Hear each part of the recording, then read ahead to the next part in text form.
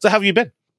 Um, I have been. It was a nice longer weekend Yeah. for me, so that was relaxing. I spent time up at my family's cabin in Cotton, Minnesota, Ah. and I was teaching my mom to quilt. Oh, that's that's very backwards. Right. What expects moms to teach us how to quilt? Right? she's like, I need a way to I need to find a way to interact with you on a more regular basis. So did your mom pick up quilting? Was she like did she find like it suited her?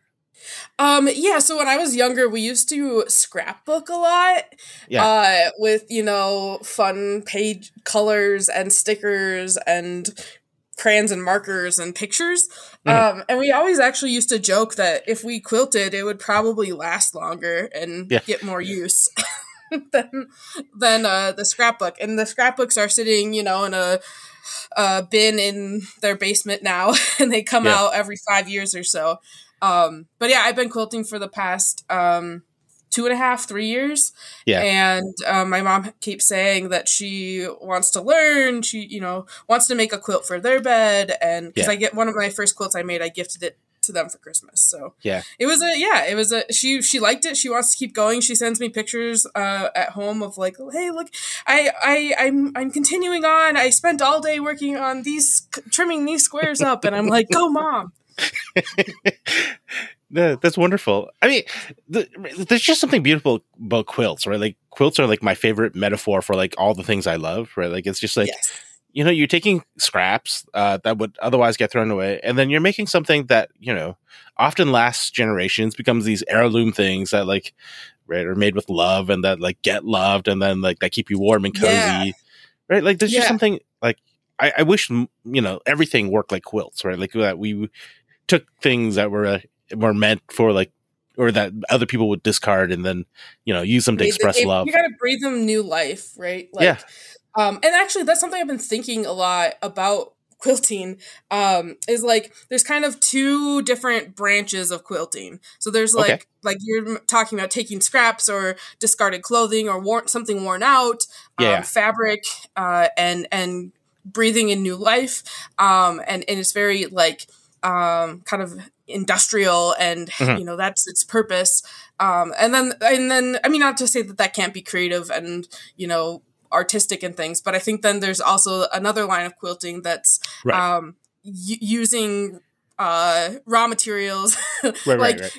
taking long sheets of fabric and cutting them up into small squares, and then putting those small squares back together Yeah. into a new long sheet of fabric. But that's also like creativity and expression. And kind of a more artistic approach to quilting. But thinking about sustainability and quilting, I do as Yeah. I'm going to the local quilt shop, making decisions kind of similar to buying food. There's Yeah. all different types of sizes of stores to buy quilting fabric at. And, you have your large box store that has lots of coupons. You always get, the 20% off. Yeah. Or the smaller independent local quilt shop. I visit frequently one in Northeast called Knit and Bolt. So they have yarn Okay. and fabric and all different kinds of things. And so it's kind of like your more independent retail store. Mhm. And then there's also like wholesale. Like one of the stores that I really appreciate is SR Harris Fabric. And they buy, huge truckloads of fabric that Yeah. didn't sell other places. So it's kind of like a secondhand-ish. So instead of those other companies, tossing that fabric or recycling or whatever they do with it, Yeah. they mark it super low, and then SR Harris is able to offer that at a low price too. So when I'm thinking about, what does sustainability look like in the world, and a lot of my free time to be fair, I started quilting before, COVID, Yeah. but just slightly before. So a lot of my free time I've turned my hobby into quilting. And I think, Mhm. what are the fabrics I'm sourcing? Where are they coming from? And kind of what was their past life and what new life am I giving them? That's cool. I feel like I need to take up quilting. Like I've been trying to find it like it's just sort of a fun hobby. Yeah. No, it's super. I see a therapist weekly for mental health, and it's frequently a topic. Like so many analogies, metaphors can come from quilting. Yeah. The idea of perfection and versus usability, and the kind of being okay with your stitch lines not being straight, or your corners not exactly 90 degrees, and still having something that's usable and warm, and just kind of I feel like I could go on and on. I think that there's right, like again, right, like I think quilting is a great metaphor for many of the things that I think about.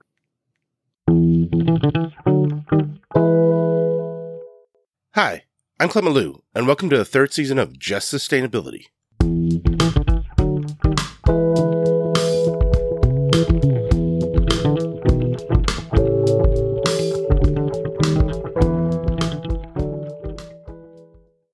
In today's episode, I have the very distinct pleasure of introducing you to Ren Olive. For the past decade, Ren has been deeply involved in work related to improving food access across a broad range of communities. They've worked with one of the largest food banks in the country, Second Harvest Heartland, and with the regional sustainability development partnerships, which are housed within the University of Minnesota Extension. They have a remarkable depth and breadth of practical and scholarly knowledge about food access, and I'm really excited to share some of that knowledge with all of you. That being the case, let's get started. As always, I began our conversation by asking Ren to introduce themselves to you. Here's what they said. Yeah, so we talked a little bit about quilting, but I would suppose that some of the folks that will be listening to this podcast don't know who you are. So would you tell them? So who is Ren Olive, in the words of Ren Olive, other than a quilter? Yeah, so in addition to being a quilter, I kind of thinking about my different identities and how I show up in the world. I am a queer, non-binary millennial. I use they, them pronouns. I kind of have a sense of place in my identity. So I live in North Minneapolis, so I am definitely placed in the city, but my background and growing up, and the first chunk of my life is in rural Minnesota. I also am a spouse to a wonderful human who is in grad school. I'm also a grad school student. I work full time with Extension at the Regional Sustainable Development Partnerships. I love to quilt, like we've talked about. I love spending time with my family and friends, and I have kind of a zoo of animals, of pets, 2 dogs, 2 cats, and a snake. We used to also have a housemate and a housemate's cat, but they have moved out, a couple years ago. So okay, but in terms of, go ahead. Oh, sorry. No. I was just thinking, I think I've known you for almost 8 or 9 years. I don't know where you grew up. I assumed you grew up in the cities, but I guess you didn't. Where did you grow up? No, I didn't. So, going far back into the beginnings of Ren Olive, I was actually born in DeKalb, Illinois. Okay. So if you've ever seen the flying corn, that's DeKalb corn. Okay. It's also I think barbed wire DeKalb was kind of a launching point for barbed wire. If I'm remembering correctly, or maybe that's just been told to me. I don't know. My parents were in grad school at Northern Illinois University. And so it was me and my brother, and we've jumped around a couple years following different jobs, that adjunct life of my parents, including Duluth, where my mom's family is all from Winona. We spent a year, back to DeKalb, and then we landed in Dodge Center when I was about in 3rd grade. Oh, okay. So that's southeast Minnesota. Okay. No, that's all over the place. And a lot of it is quite rural. But yeah, I had interrupted you. You were about to say something else before. I'm like, I didn't know you grew up in rural Minnesota. Oh, I don't remember what I was going to say, so that's okay. After Ren said a bit about who they are, I dove right in and asked them about how they, with their extensive experience, defined food access. Their answer to that question provided both an important critique about how superficially food access is often conceived of, as well as offering a peek into how food banks and food recovery programs within the United States often work. You had mentioned that you work for the RSDPs, but before that, you worked at Second Harvest Heartland, right? I did, yes, the food bank. Yeah, so I guess this is like sort of the reason why I asked you to be on the show, because you have what strikes me is an interesting, really broad perspective on when it comes to like food access, right? So like, I think most people when they think about food access, think about it in terms of urban areas and like think about things like urban food deserts. But I've always thought like, you know, rural sort of food deserts and like kind of lack of access to food in rural places is something that's I think kind of even more pervasive and often not talked about. So I wanted to ask you about like, given that your career is spent working both in like urban areas and rural spaces when it comes to food access. Yeah, I mean, I guess, you know, like what do you like? What is your sort of kind of view of like, right, what food access means? What are the things affecting food access? Like when it comes to food systems, like equity and sustainability, like all those sort of things. Yeah. So in terms of food access, I think a lot of people, and including myself, you think in terms of scarcity, and you jump into the scarcity mindset of, you know, people are hungry, they aren't getting enough. You know, there's the whole poverty and we could kind of depends on like kind of what level, you know. Troy Goodnow, who I know you've had on the podcast, is a mentor, and I worked a lot when I was at Morris with him. So you say, let's jump back to the 500,000 foot level, or the 100,000 foot level, or the 10,000 foot level. Yeah. But so jumping back, you know, so there's part of the conversation of food access is also, you know, income, and facing poverty, or kind of that the jobs in our society that are actually really linked to food. So I think about this a lot, are often jobs that are underpaid or undervalued, I think. Yeah, so thinking about food access, so that idea of scarcity, and that's really not the case. Yeah. If you look at food production and food waste, we have an abundance of food. We have food. We have so much food that it's constantly being culled off the grocery shelves, or thrown out of the refrigerator once it's home, or in the field discarded because that you know, apple is slightly bumpy, or that cucumber doesn't measure the USDA standard for #1 cucumbers. So I think that you know, our food access isn't a problem of having, like, there is enough food to feed everyone. Right. And I know there's lots of research that's been done on that, and I can't pull. I'm actually pretty terrible at pulling out like who did what research.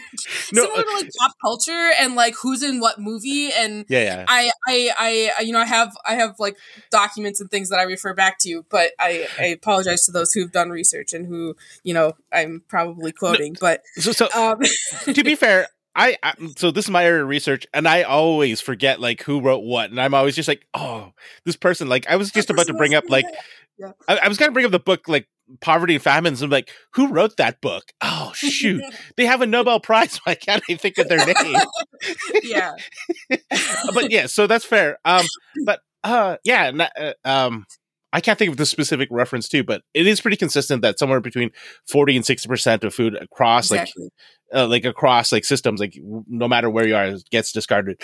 I think depending on like the sort of like economy and agricultural system, it changes where that food is sort of lost. Like either if it's lost on the field because it can't be harvested quick enough, lost during like, you know, the intermediate stage between, you know, the transport, or like lost post-consumer. I think in the US it's most of it is it gets off the field, and then between processing, transportation, and just like people buying things and then leaving it in the fridge till it goes bad.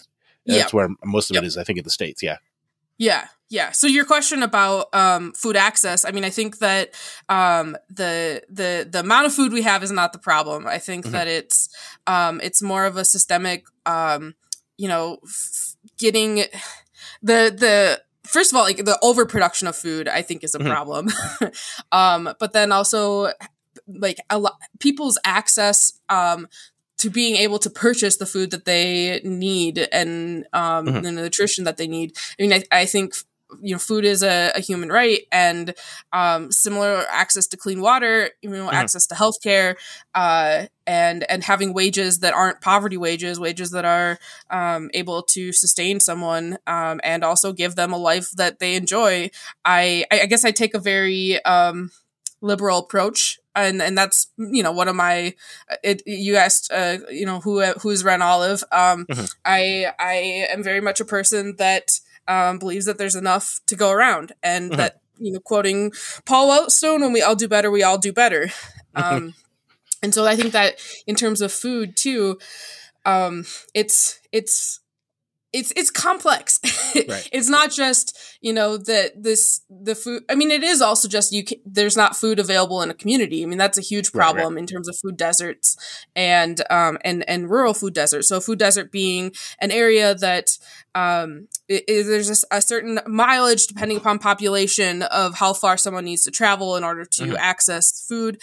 And when areas are counted as food deserts, oftentimes certain sizes of stores are only counted. And so considering corner stores or very, very small grocery stores, that's a food access point, but they might not be able to supply the whole range of food that a family needs or a person needs. So I guess access to food in terms of geographic location can also be a problem. But I think that there's also, and I'm not an economist or anything like that, but having the means in order to purchase the food.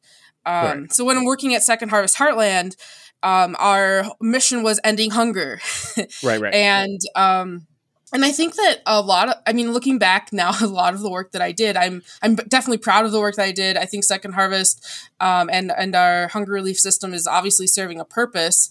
But I think it's a broken system. In an ideal world, we wouldn't have food banks. People would have enough money to buy the food they need.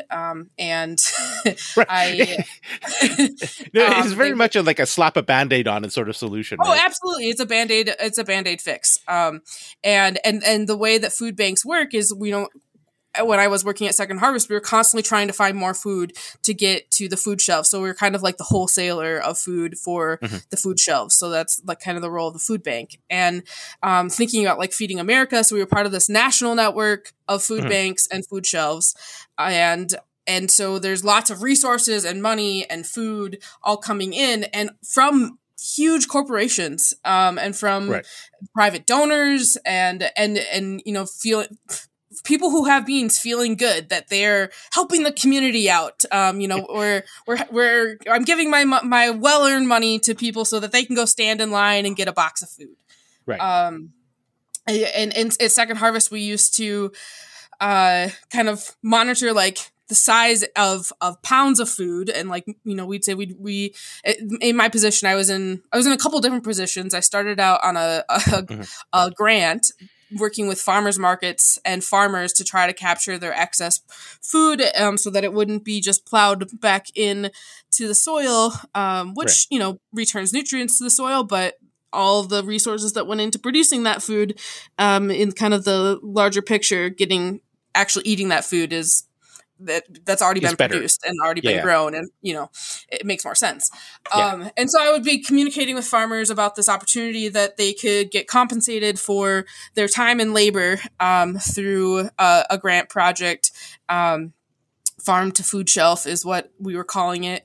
And so I spent a summer going to farmers markets. And that was a really cool way to see the state some more. I had just graduated from Morris with a degree in environmental studies and political science. And, having kind of a step into the state in the area that I wanted to pursue a career in was a really neat opportunity. I worked with a farmer who was employed by Second Harvest, Heidi Koh. She was a fabulous mentor and boss, I guess, and then later coworker. So after that summer ended, and I was just doing a lot of outreach to kind of tell farmers about this opportunity and to try to get them to donate product. I was invited to stay on with Second Harvest and encouraged to apply for a position with agency relations. So that was helping food shelves order food from the food bank. So processing orders, putting together the bulk produce reports. It was this ridiculous system of, there would be orders that would come in from the food shelves for certain amounts of cases of produce specifically. But the issue was that we weren't always sure how much we had an idea of what would be coming in, but we weren't always sure. So the orders would come in, and then the folks in the warehouse would go and pick those orders, and so that they would be then like writing down the weight. So that if a food shelf wants 3 boxes of carrots. And so then we needed to bill them for that, and it was per pound.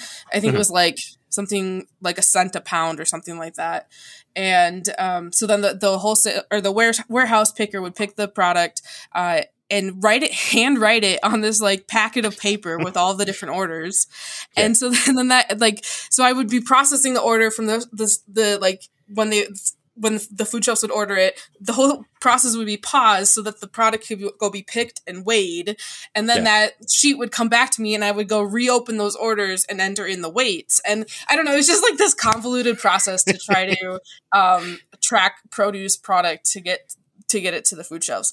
There were lots of tears shed over that process. And I discovered that that detailed number tracking and data entry was just not my strength and not what I wanted to do, contribute to the world. But so then the position I spent the longest time at Second Harvest was in food rescue.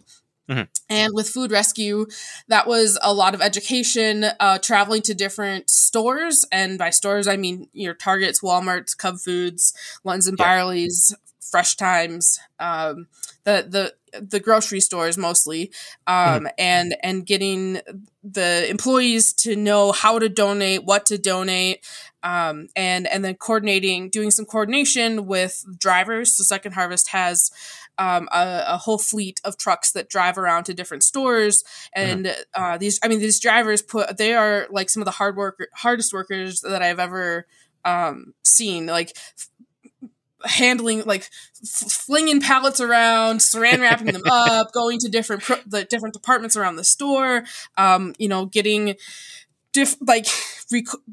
interference with employees who are like, trying to tell them how to do their job. And these drivers are, I don't know, they put in lots of miles and hours and lifting and there's just so much technical knowledge that goes into that part of the food rescue arena. Yeah. And so my kind of a lot of my role was like putting fires out. So, a store would call me. I had like a number of stores that, I was responsible for. I think that there were about, I want to say like 300 stores in my area. And in a variety of different sizes. I think my territory, so as a food rescue specialist was the official title. And so from the kind of metro Minneapolis up to Pine City and then over to Alexandria, and then a big chunk of the western suburbs was kind of the area that I worked in, mostly in the metro area. And but so that's a huge area though. Yeah, it is. Second Harvest has a huge territory that they cover with food shelves they work with. And sometimes they're just giving once a week deliveries to some of those food shelves. But they, at the time, I don't know my knowledge is like 5 years outdated now. But there were food shelves down in Pipestone County, the far southwest part of the state that they worked in. I think there are 5 food banks in Minnesota. Okay. Yeah. So with Second Harvest being the largest, and also I think at the time Second Harvest was the second largest food bank in the country.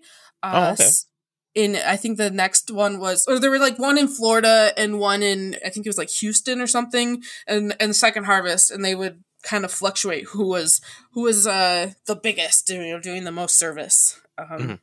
Yeah. So another thing too about so I mentioned like putting fires out in stores. There would be recalls that would come in. That wasn't super common. But every so often there would be a recall. And so we'd need to be able to track the product through when it was picked up, who ordered it, how it was distributed, that kind of thing. Or like a driver forgot a pallet, and this, pallet of milk is going to go bad if it's not picked up. And so then the Second Harvest has a whole transportation department, and now it's kind of changed. There's been some changes in how that's handled, but so that would be like a daily, like visiting stores, getting calls from stores, talking to drivers, and trying to divert food from the waste stream into food shelves where people who are hungry can access it. Right. It is very much a Band-Aid solution to a broken system. The fact that there's millions of pounds of food in just one part of the state of Minnesota alone that could be wasted, or that was wasted before Second Harvest kind of stepped in to catch it, I guess. That there's a production problem and an access problem.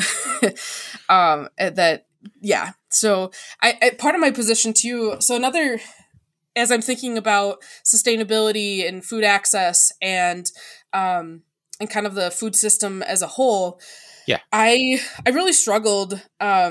One of the things that we did as food rescue specialists was hold recognitions for stores.